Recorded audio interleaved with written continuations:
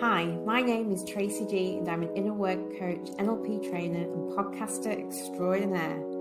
Passionate about equality and a world that is more diverse and inclusive, giving each and every one of us the opportunity to be the best version of ourselves.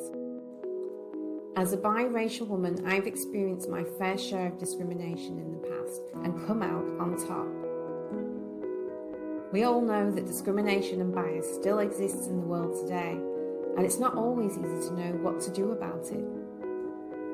This podcast, All One Inclusive, is about celebrating all diversity and being proud of all that you are. I chat with inspiring guests and my friends as we share stories from news sources and listeners from all over the world who have experienced some form of discrimination firsthand.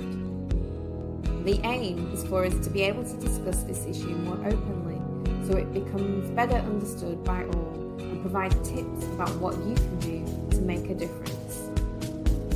The world may have a lot of catching up to do, but if we can imagine a more equal world, we can create change step by step, ripple by ripple. Hello, happy hump day. You are allowed to laugh, Bhavna. Okay, that's fine. That's all good. How are you? I'm good, thanks. How are you? I'm awesome. I'm really awesome. It's been like an interesting few weeks with the big story. Actually, I was like, today we have our royal correspondent, Bhavna Ben. Oh, I'd love that job. That would be such a dream job for me, royal correspondent. Oh my gosh. Yes, please. I'll take that role. Yeah. And so what have you been doing? How was your first volunteering? I've started volunteering at my local library, and that's been interesting. So there's a lot of inductions because obviously, there's lots of different policies and lots of processes to run through. But no, it's great to kind of get out and also meet people, the community, and just be able to partake and just kind of give something back. So that's great. Oh, and what about your book club? Our book club has only one attendance. Oh, okay. So with book club, they rotate the book that they're discussing every 2 weeks. And the books that they've got on a list for the next couple of weeks, they're not really of massive interest to me. There's one coming up in August, which I am preparing for. So that'll be the next one. Okay. And I'm just curious, how long did you get to read a book? You get about 3 months. Oh. Yeah, so they advertise it ahead of time. Like, for example, the book club in August, they advertised that starting from last month. And so I've got plenty of time if I want to join that book club in August to actually read the book. And it's actually a book that I wouldn't normally pick up. And because of the last book club that I attended, because there was a bit of hype around it, I thought, okay, let's, I'd like to get involved in a discussion. And the only way I'm going to be able to partake is if I read the book, ideally. So that's what prompted me to pick up this new book, which I wouldn't normally read. So, cool. I mean, you can attend with a lot of book clubs. You can attend without reading the book, but it is limiting because obviously you're not going to be able to partake in a lot of the discussion. So, because there were 2 members of the book club that I attended last time, where 2 members, they didn't read the book. And they wanted to join because not only did they want to feel part of a group, but they also wanted to see whether or not the book would be of interest to them to read. Oh, that's a good idea, actually. If you're thinking about reading a book, go to a book club that's just read it. Yeah, that's right. The only thing with that, it would be, and it's a bit of a disclaimer here, is that you're obviously going to get the spoilers. Oh, yeah, that's true. That's true. Yeah. Going to get spoilers. So what's the book you're going to read? So the book that I've been recommended, or that was for high discussion, is a book called Cult Classic. I can't remember what the author's name is, but I believe it's based, I can't remember which area it's based in. Again, I haven't started reading it yet. But it's about a woman who keeps bumping into her exes. And the story revolves around that, or comes through from there. So, but the person who was recommending it, she said that she reads, in fact, she's actually one of the book club members, whereby she's aiming to read 100 books in this year. What? Yeah, and so she obviously loves books. And when she picked up this book called Classic, she actually ended up buying 10 copies and giving them away to all of her friends because it was that good. So when somebody I've met whose target is to read 100 books in a year, and she's just read this book called Cult Classic and she's giving it away to her friends, that was enough for me to say, okay, I'm getting involved. I want to see what this book is about. All right, cool. Well, let me know. Although my book list is so long, I can't imagine, like, what is that? Is that 365 days in a year? She wants to read 100 books a year. Does that mean she's got to read a book in 3 days? Yes. So, and I was sitting there doing exactly the same calculation in the intros in my book club. That was what was going on in my head. But then it didn't surprise me so much because the book club I attended the book that I read was called Age of Vice. And the Age of Vice is about 550 pages long. And the lady who took the book club on that I attended, she actually read it in 3 days. Now, it took me... Do these people have jobs? Yes, they do. This is the thing. So for me, I was only halfway through the Age of Vice when I bought the ticket. And I bought the ticket because I ended up having 2 weeks left to finish the book. I managed to finish the book the day before the book club. So I read 250 pages in 2 weeks. And so I was just trying to imagine reading a 550-page book in 3 days. Luckily, the new book called Classic, where I'm attending, it's not 550 pages. It's a mere 250 pages. So yeah, that should be a walk in the park. That's mental. No, I couldn't I don't know how I'd find the time for that. That's insane. Which is why, but normally a book club should ideally give you about 3 months notice to give a book, to read a book, which they do. That's a bit more. Yeah, that's right. But then again, we don't often come across people whose target is reading 100 books in a year. That's true. I think what I did, I was on a coaching course for 3 days the other week, and that was amazing. So, I was able to acquire some advanced coaching skills whilst they are applied to myself and my own life. So that was pretty transformative and eye-opening for me. Oh, wow. Okay. What was the biggest takeaway from the course for you? The biggest takeaway is that this is the biggest takeaway. It's another thing that's popped in my head. Everyone feels like their problems are special, but they're not. And when I say they're not, I mean in the sense that other people have problems, similar, different. Everybody's got problems or had them in their lives. And fundamentally, if you break that problem down, it's not unique. They're not unique. And so it kind of is very humbling to really believe that. It's one thing to say it, but to believe it. And the more clients I see, the more I believe it. Because even if the problem's different, the feelings are the same. People feel rejected, people feel lonely, people feel unworthy, people feel unlovable. So even the problems might be different, but the feelings are the same. I understand. And so that's what I mean when I say nobody's our problems don't make us special. It's how we overcome our problems that make us special. So that was my biggest takeaway. It's how we overcome them, because we're all here on a journey to grow, and that's how we grow. That's great. That's great. Yeah. Anyway. And you're obviously applying those skills, to your coaching practice, which is fantastic. Yes. And my life. I'm a work in progress. I'm not perfect. I'm not enlightened. I think, aren't we all a work in progress? Yes, we are. We all are. Exactly.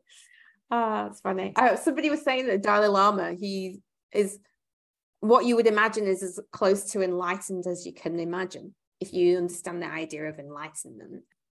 Basically, this idea that you're a perfect human being with no problems and, close to spirit, close to a god or whatever you believe. Even the Dalai Lama, who supposedly is the human being closest to enlightenment living, would say, if somebody says, so are you enlightened? And sometimes he replies, not today. I really like that. It kind of reminds me of that saying, that we're all spiritual beings having a human experience. Yeah, exactly. Yeah. Okay. So as I was away on this coaching weekend, it was unfortunate that I missed the coronation. You missed one of the biggest events in history, Tracy. I know. I caught parts of it towards the end because when I got home, it was like pretty much towards the end. So I did see a little bit, but I missed quite a big. And of course, we are so blessed to have our royal correspondent, Bhavna, here with us today.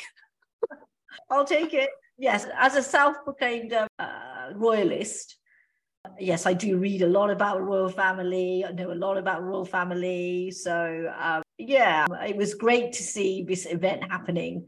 It was obviously, Queen Elizabeth II, she spent 70 years on the throne. And so for a lot of us, this is the first time we've ever seen a coronation.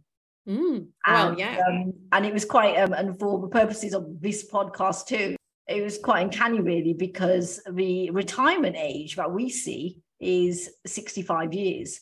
And here we have an individual, a man in his 70s, stepping into a job for the first time. A demanding job. Exactly.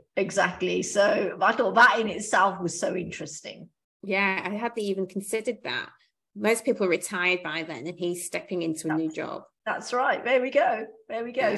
So, whenever this topic comes up about, ageism in the workplace, let's take a look at King Charles, shall we? So, yeah, but we're not going to do that. What we're going to do is I'm going to be sharing the article from The Independent.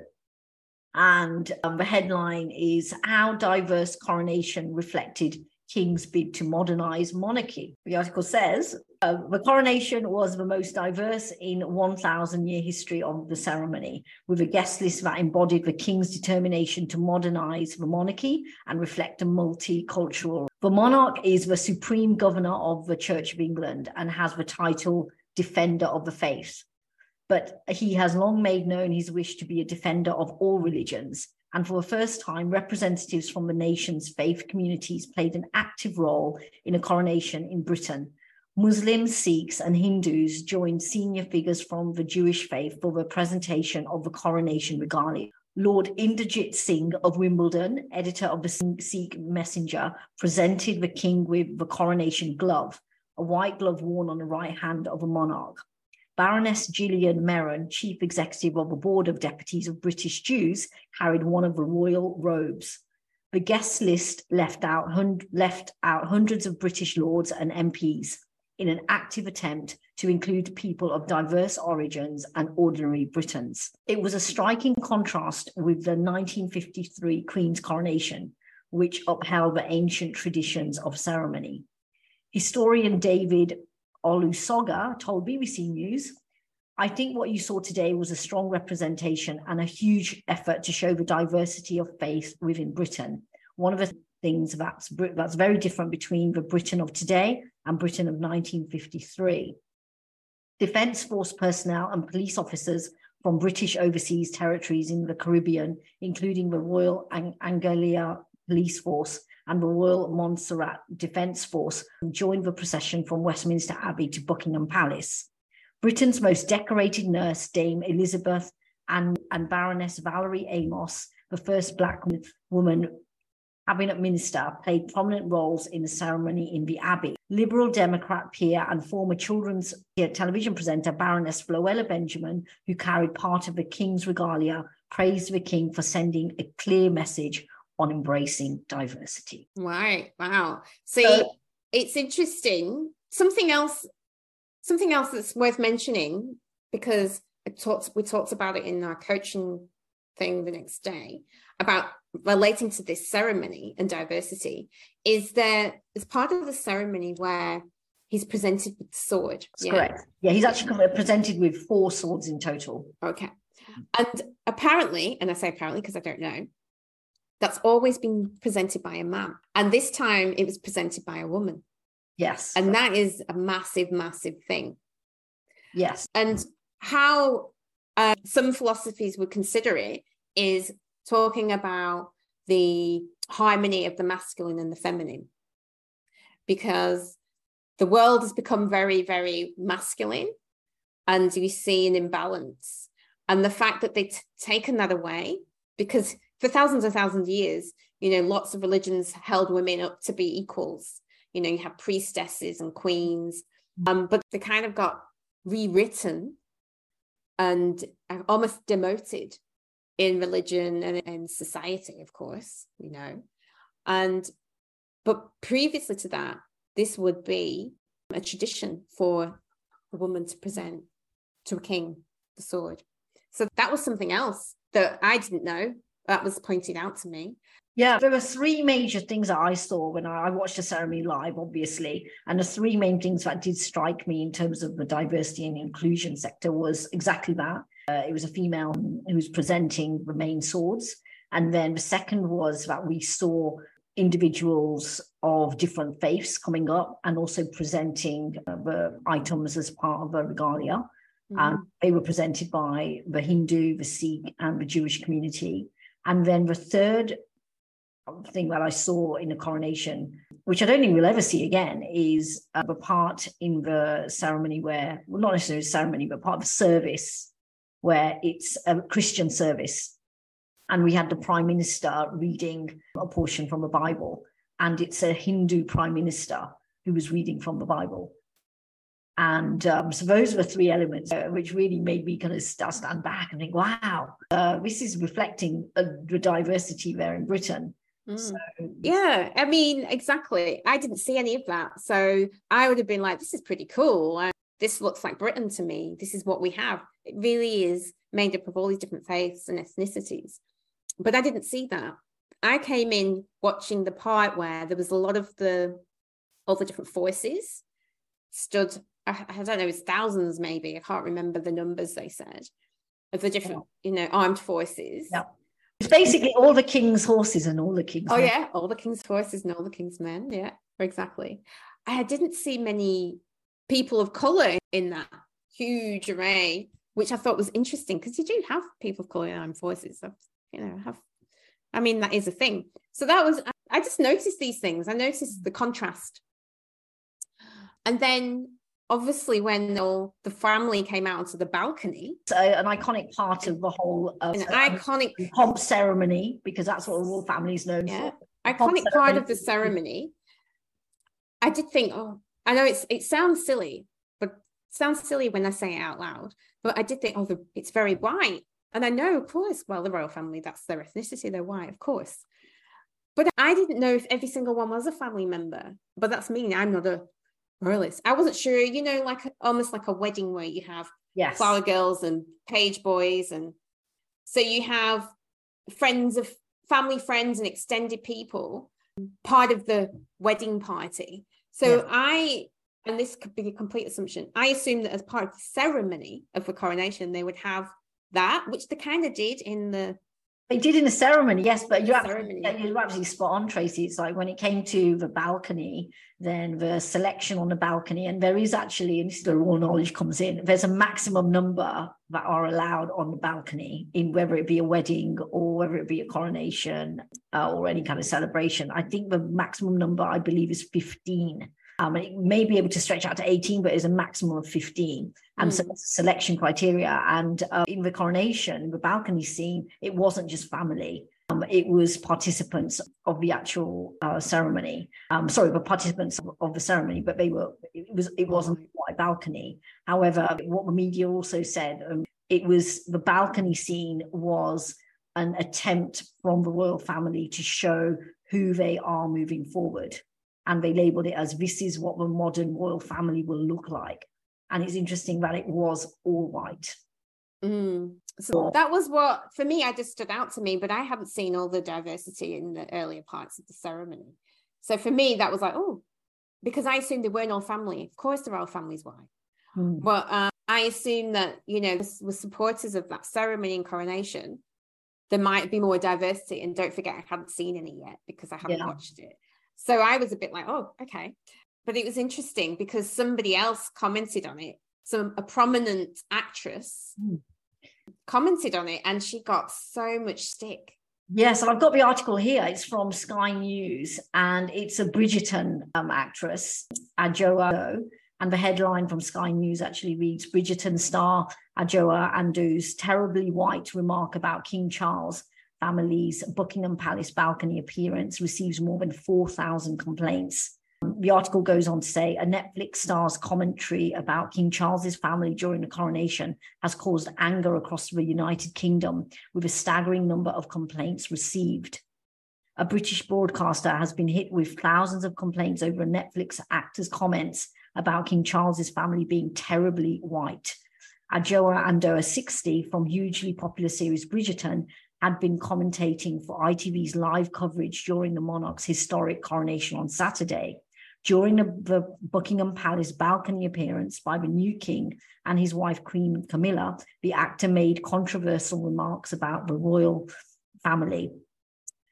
Quoted, we have gone from the rich diversity of the Abbey to a terribly white balcony. I am very struck by that, Andoh said on ITV.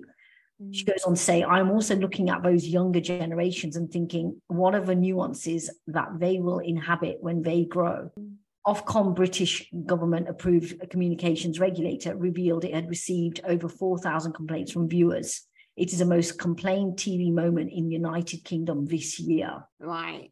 And see, what's interesting is you got to be careful. I can kind of think, oh, I probably would not have said that out loud. I totally thought the same thing, but I wouldn't say it on the news, you know. Well, she was as a commentator and saying it out loud. I mean, it's very, very brave of her to be saying it, because obviously I don't think she thought about it. We do think a lot of things, but we don't always say them out loud.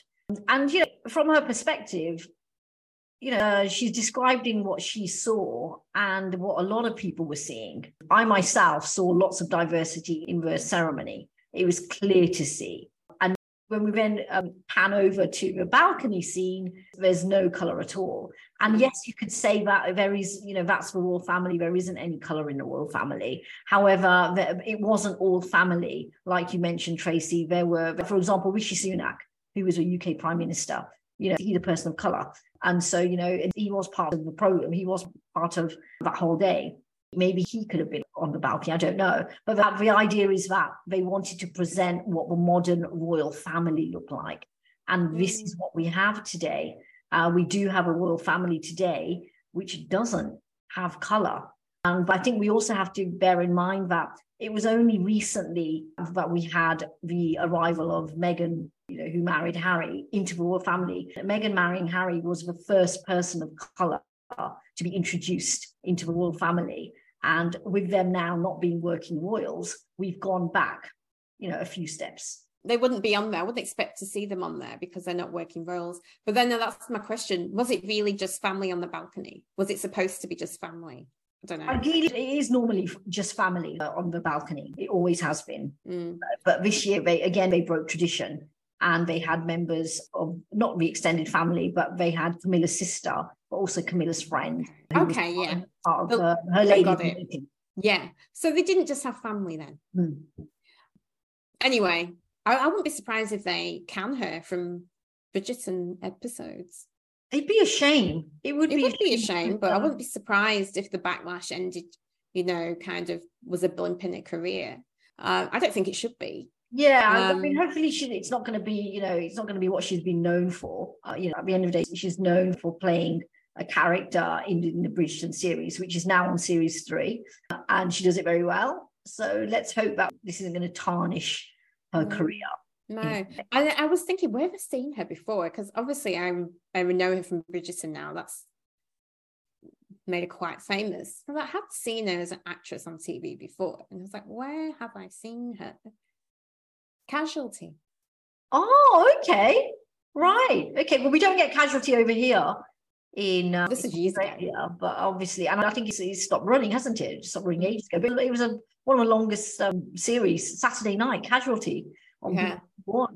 So, okay, right. I didn't know that. I did not know that. Right. Yeah, she's in there. But you were surprised with seeing Floella Benjamin in the ceremony. So Floella Benjamin is a children's TV presenter in the UK. And she was a children's TV presenter in my day. She was on mine. Yeah, but she was on Play School. She was, and I think she was the first Black woman children's TV presenter. And obviously she retired years ago. And it was such a surprise watching the ceremony and then having, normally you'd see 3 members of the clergy coming through carrying the regalia that is to be presented to the new royal. And here we saw Floella Benjamin carrying one of the main pieces of the coronation regalia. And that was great. And I was reminded that she was actually anointed as a baroness a number of years ago. And she does so much work on behalf of the Prince's Trust and also for her charities. And so that's the reason why she was obviously given that role in the ceremony. But it was great to see. Well, that's good. I'm kind of impressed. I know some cynics might say, oh, tokenistic and that kind of thing. But I just think, well, what's the alternative? I'm just really impressed that Prince Charles has taken those steps and made that effort to really represent Britain in his coronation, despite the whole balcony thing. I mean, really, the family's white, so there's limited options there, especially since Harry and Meghan decided not to be part of working royals. Options now, which is a shame, because even when the whole Harry and Meghan debacle all broke out, and I think Harry was very vocal in his documentary, and he said that it was a shame that it's worked out this way, because having somebody like Meghan, who is of colour, can be representative of the Commonwealth. So, it definitely highlights that, which is a shame. So, but it was a great coronation, I thought, the ceremony. It went without a hitch, which is great. It went without much. There was a little hitch, but it wasn't a major surprise. The weather, and they couldn't do all the flyovers or whatever they were planning to. Yeah, so that's Britain, isn't it? That's England. And, yeah. But no, it definitely went well. So, and it was great to see. And the fact that it's, with Charles, he's been labelled a very forward-thinking king. And one would hope so, he's had 70 years preparation for this role. And so, and it was shown in the ceremony, the fact that he wants to be known as the defender of the faith, the fact that he had inclusion of all the major faiths in the UK. And and so, it's going to be exciting to see what this modern royal family, so what kind of impact it has in the coming years. Yeah. And I mean, it's all that tippy-toeing around the whole, language, because there was something else in the press when I was looking for stories. There was something else that caught my eye. I think it was a photograph of Camilla, and there was objects in the background that were offensive to some because representing colonization. There were artifacts, I guess maybe artifacts taken, when the British Empire were colonizing countries. And those were proudly sitting in the background of these photos. Wow. So apparently that was really controversial. That was another story I won't talk about now. But I just think, it's the thing where you've got to take the current efforts with, they've got to mean something. The current efforts and the intention to move forward, because yes, what the British did horrendous things, with the colonies, and horrendous things. So did the Dutch, so did the Spanish, so did the, Yeah, I think we have to, as an understanding that the royal family, it's an institution that goes back centuries. So, and throughout history, we have been seeing change. We've basically seen over the last years, for example, when we basically saw the line of succession being changed, whereas it doesn't necessarily, in terms of being a girl or being born a prince or being born a princess, the lines of succession then change. And then also recently we've seen how with Charles being a divorcee and how Camilla is able to be queen, that was also changed. And so there's a lot of things changing that we're seeing, very slow changes with the royal family. And that's because, it's not a new institution. It's been going on for years. And what we have been seeing is over time is that, they're moving with the times. And I think we're seeing now Charles, changing the title to Defender of Faith. That's massive. Having an inclusion of different faiths in a ceremony, which has always, to this day, been a Christian ceremony, led by members of the clergy and archbishops. And now it's, we're seeing members of the public who have had no royal title being involved in the main part of the ceremony. That's a massive change. Lots of changes. Hey? Yeah, we're seeing for the first time a member of a Hindu religion, quoting and reading from the Bible. So that's massive change in the royal family that we're seeing. And yes, we had Meghan, who also joined the royal family, and that hasn't turned out the way that a lot of people had hoped, but it was still change. And so it's going to be exciting times to now see how that pans out, how this lands with Charles now being head of state and defender of the faith. Right. Well, call me not cynical, but reality. We're going to have another monarch in our lifetime, assuming we live to where, grey and old. What are you saying there, Tracy? What are you saying there, Tracy? I mean, we're going to see another monarch. So it'll be really interesting to see how we might get to see 2 coronations in our lifetime. Oh, okay. Now that is being cynical. Well, how old do you think he's going to live till? Oh, that's the question, isn't it? I mean, he's in his 70s, 20 years? I'm not placing any bets. All I can say is that I do hope that I'm still here to see a King William. Okay, interesting. Well, we'll see. We'll see, yeah. And but the thing is, if we're going back to King Charles, I mean, King Charles is one of the first members, not of the royal family, but it was back 50 years ago when King Charles when he was Prince Charles, he was talking about climate change. And he was talking about the environment back then. And he started his work in the environment back then. And he was one of the first people to talk about climate change. Oh, yeah, he's and I don't think we give him enough credit for that. And no, I think he's quite forward thinking, actually. He's very, very smart.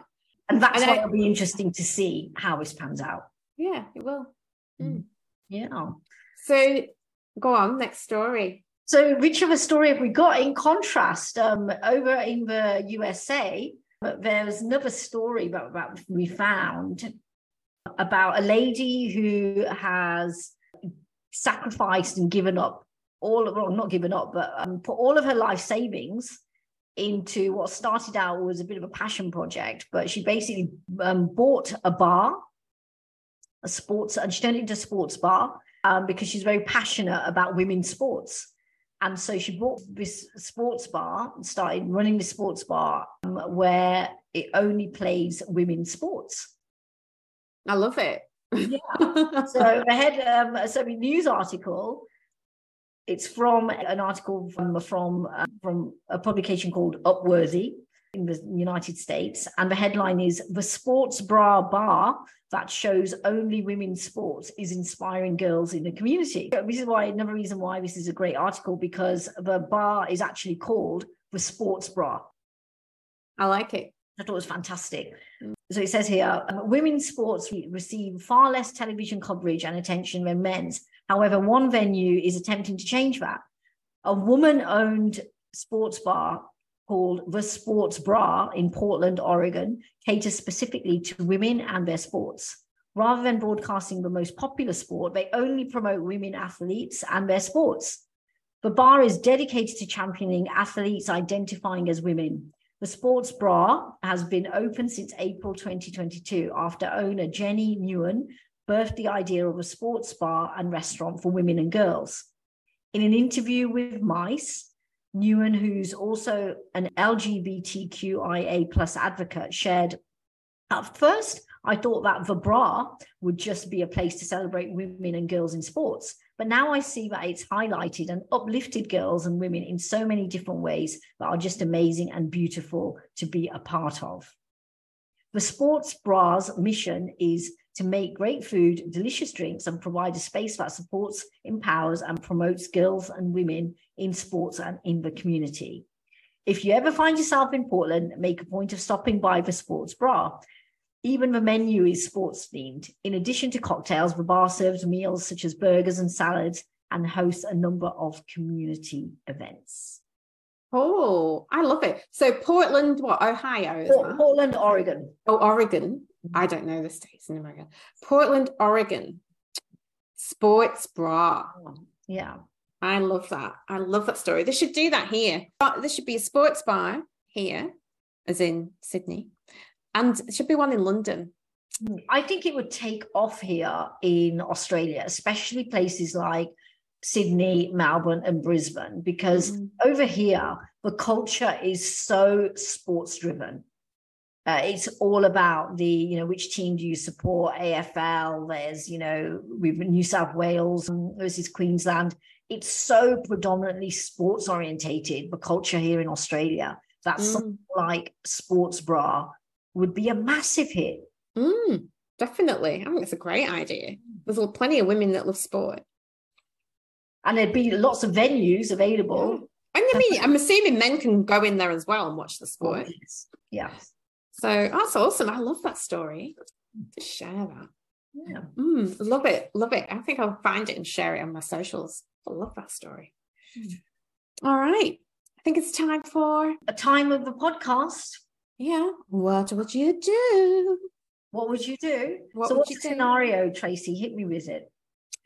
All right, Bhavna, what would you do in a meeting? Is that your best London governor accent? That's my best London governor accent, yeah. In a meeting about hiring for a senior role that requires travel. Some questions whether a woman would want to be away from her family that much. What would you do? Well, that would, for me, I find that really awkward, because that's one of the most blatant ways to discriminate someone in a boardroom, is to assume that a woman needs to be with her family, and so therefore travel would be an issue. I mean, that's one of the most blatant kind of ways to discriminate, isn't it? I'd find it quite embarrassing for the person who's saying this. And if I was in the boardroom, I would feel a little bit uncomfortable. If I was the person who this was being said to, I'd probably say, well, what would you mean by that? Why is that an issue? I'd probably just call it out. And I think that's probably what I'd do. If I was the person who this was being aimed at, or if I was the person in the boardroom, I'd probably be compelled to call it out. So what if it was your colleague that said it? If it was my colleague, again, I'd call it out. But again, it's the way that you phrase it. It's the way that you frame it, and it's the tone that you take. So what would you say? I'd probably say something like, why would that be an issue? Can you take me through that? Why would you say that? Why would that be an issue? I'd open up a conversation. I'd open it out and say, well, and coming from a place of curiosity, as in, why would this be an issue? Or I'd maybe say, why would this be an issue specifically?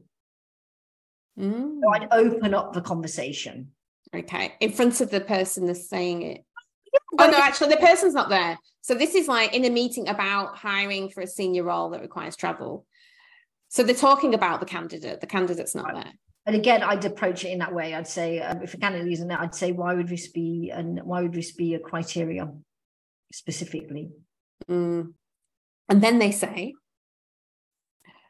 because she's got young kids. I'd probably laugh at that. But I'd probably have to stop myself from laughing at that. But I would probably laugh at that, and because it would be so ridiculous. But another way to approach it is that I might take the resume. I might pull up a resume of the male applicant and apply the same questioning. Well, let's apply this to Mr. applicant's name. Would you say that to a man with kids? Probably not. So I would, but that's how I'd frame it. I'd basically put it to the same thing. So, and again, but it would be forced. If I took that approach, it would be forcing that conversation to be had. So I'd skip all of that approach and just get to the point. And I'd say, why would that be specifically? Why is that a criteria specifically? So there's different ways to approach this. You can take the approach of pulling up the male applicant and applying the same question, and then having that conversation opened up through that way. Or you could basically frame it by simply calling it out and saying, why would this be a selection criteria specifically for this applicant? Yeah. And I mean, you've got to be as well, it's all context dependent, right? Like, who said it? Is it your manager? Is it someone really senior? Is it, it really depends whoever says it depends how you handle it, right? If it was somebody really, really senior, I'd be doing the curious question. I'll be acting dumb. I'll be doing a curious question. Like, I don't understand how is that a problem? That kind of thing. I might do that anyway. And then if it's somebody that I'm really surprised would say something like that, say a colleague, then to be honest, I'd probably say the same thing either way. Would I be more direct? No, but I think that's pretty direct anyway. Like, I don't understand. How's that a problem? Help me understand. That kind of thing, so that they can think through what they're saying. I think it's fair to give, somebody time to think through what they're actually saying. But anyway, of course, the question, it's based on biased assumptions about this employee's family commitments and assumption and ambition. It could mean she loses a major opportunity that she's qualified for and that your company misses out on her talents. You could ask your co-worker, what makes you think that? Yeah. Mm-hmm. This may make them realize their comment isn't based on hard evidence. Explain why it happens. So, women are often stereotyped who have children not being career orientated, or especially for young children. You can also recommend asking all the candidates how they feel about the travel requirements and let them speak for themselves. That's actually a really good question, especially if travel is a big part of the role. This comment may be influenced by several stereotypes. For some women, that's women with young families aren't ambitious in their careers, or they prioritize family more than other groups do. And they're more naturally suited to junior roles. All of these preconceptions can keep women out of senior roles they're qualified for. Yeah. And the interesting thing is I've seen this play out indirectly, as in I'm not involved in the decision-making process. I've just heard discussions, and I've seen women make the same assumptions about other women. And would you say that happens because, I know that in your industry that you've worked in, Tracy, there's a large component of the role does require travel because of the nature of the work. So this must come up, or you may have experienced this and seen this a lot. Well, this is the thing. You're right. There's actually a disproportionate number of women in that particular role. Don't ask me why. I'm not quite sure about the reason behind that. But yeah, there's a lot of travel, like a lot. And it's always a discussion in the interview because it's always a question, like candidates will ask, how much travel is expected? Because different companies have different criteria or like frequency. So the candidate will always be asking that to know whether or not it's something that they're interested in doing or not. So it's not an issue in that sense, as in the candidate's already bringing it up. Mm-hmm. But I'm talking, I guess, more senior roles that are considered promotions. Yeah. Whether or not the travel is an issue should be up to the candidate, man or woman. Yeah, we shouldn't be putting assumptions. But I have heard, women hiring suggest these same biases, that because they've got a young family, for example, that, they may not want, maybe we shouldn't consider them. I see. And I just think, well, that's up to them. Because at the end of the day, I can understand concerns. People with young children, people, not just women, children get sick a lot, especially in those younger formative years and going to daycare. Mm-hmm. They get sick a lot and all the families get sick and then they're off work. There's a lot of that. It just happens. It's just, generally it happens. But the men get sick as well, not just the women. Yeah, that's right. It's a way of life. It's a way of life. Humanity. Yeah. So there's those things, but a company that supports families regardless. So you've got to account for those things, because everybody's going to have those type of problems to overcome. Yeah. Anyhow, so that's that one, and I think that's all we've got time for today. Well, it's great to have another session, and there's some great articles there. Yeah, there was. Thanks. Thank you, as always, co-host. Great. We'll look forward to chatting with you next time. Yeah, I'll chat with you next time. Bye. Bye. Bye. Thank you so much for tuning in. We hope you had as much fun with us today as we did. If what you heard resonated with you, don't forget to show the love and like our YouTube channel, All One with Tracy G. Give us a 5-star rating on whichever podcast platform is lucky enough to have this episode, because they rock too. Feel free to email us stories or questions at alloneinclusive@gmail.com and sign up for my newsletter if updating yourself about everything which goes down sounds like something right up your alley at tracygandu.com. Until the next time, see ya!